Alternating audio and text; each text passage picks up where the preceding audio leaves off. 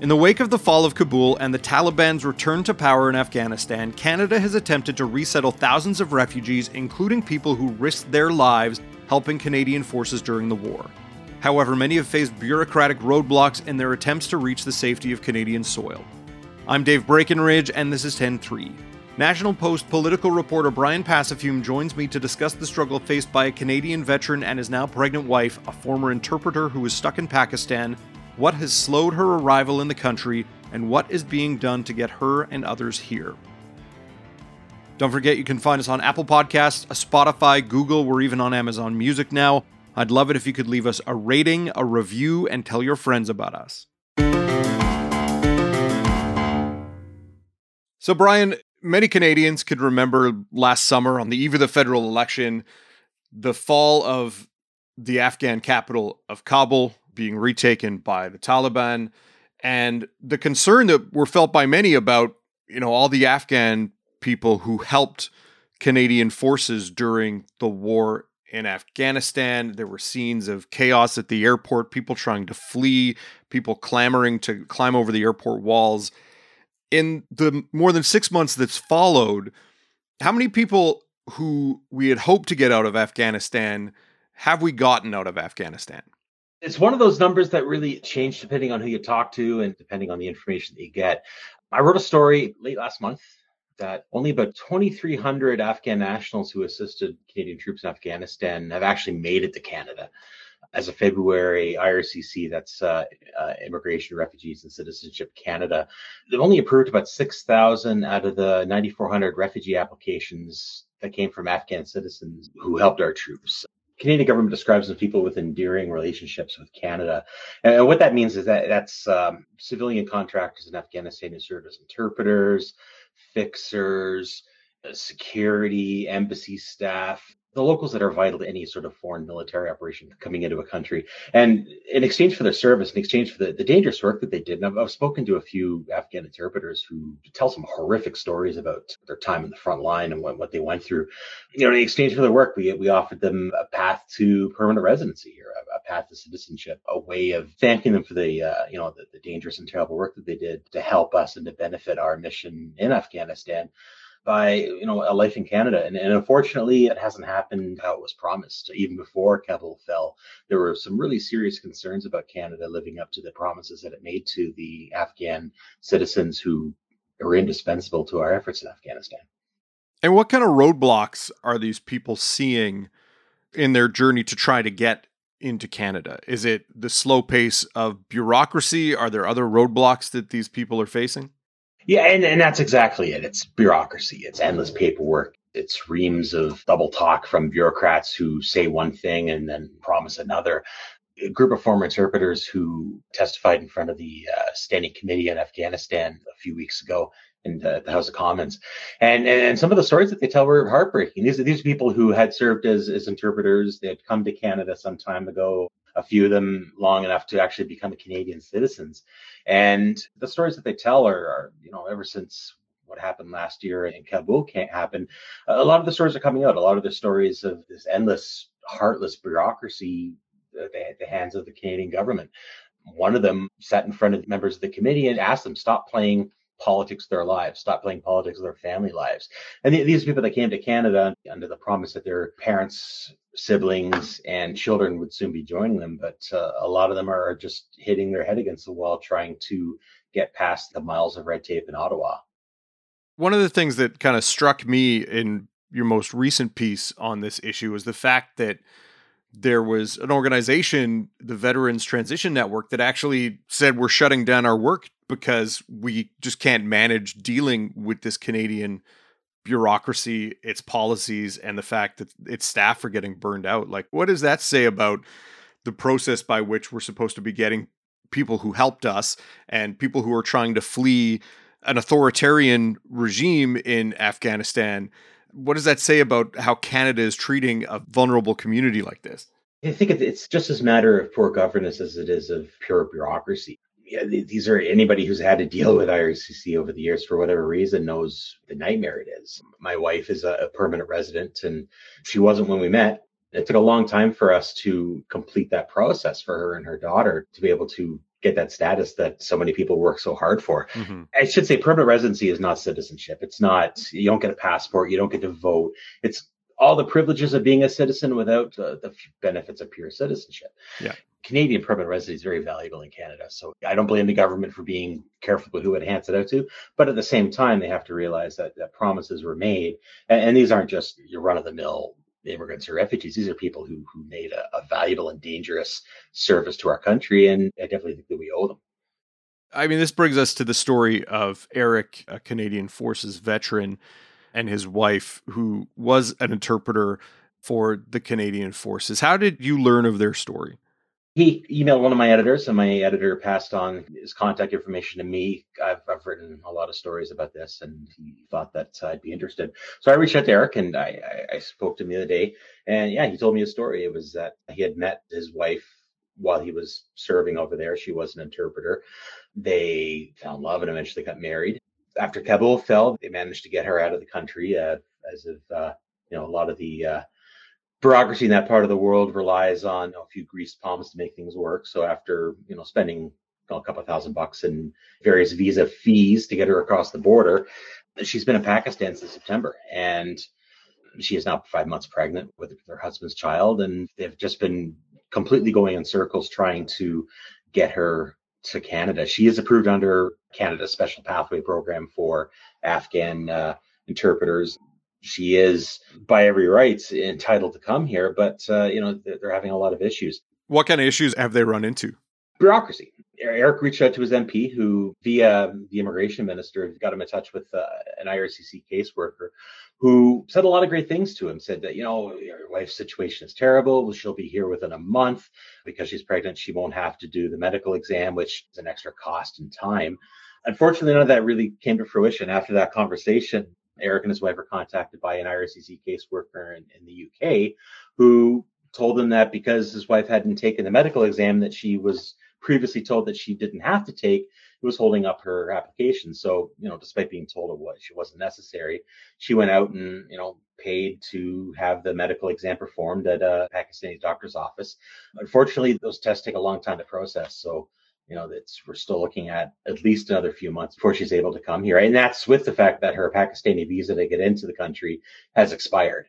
And, if a Pakistani immigration officer has a quota to meet, comes across her, she's getting shipped right back to Afghanistan. So she is in a very serious situation. So, I mean, as far as Eric and his wife are concerned, time is of the essence here. Exactly. They've only got another 4 months before she comes to term. And, he said that he doesn't want their child born in Pakistan. He wants him born here, wants him born in Canada, wants his family to be reunited, which I think is an incredibly understandable sentiment to have. I feel bad for what he's going through. And judging by the emails that I've gotten since the story was published, a lot of people feel the same way. We'll be right back.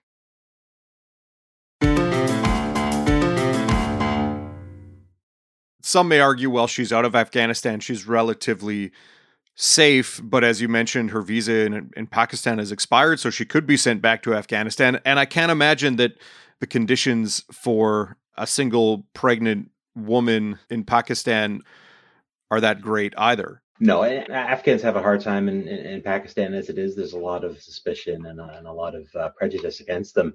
Plus, her being pregnant, unescorted adult female in a largely Muslim country, she's getting a lot of attention and a lot of scrutiny. And from what Eric told me, that just multiplied many times once they found out that her husband was Canadian.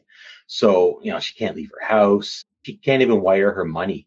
The local Western Union agents know his name, and they refuse to release his money to her. So what he's doing is he's having to enlist the help of Afghan friends to send money to her on his behalf. Just as long as there's not that Canadian name on the Western Union form for her, she's able to still pick up the money, because she's getting a lot of scrutiny from not only the shopkeepers but local government officials asking why this single pregnant woman is getting payments from a Canadian male. It's definitely not the ideal situation you want to be when you're pregnant.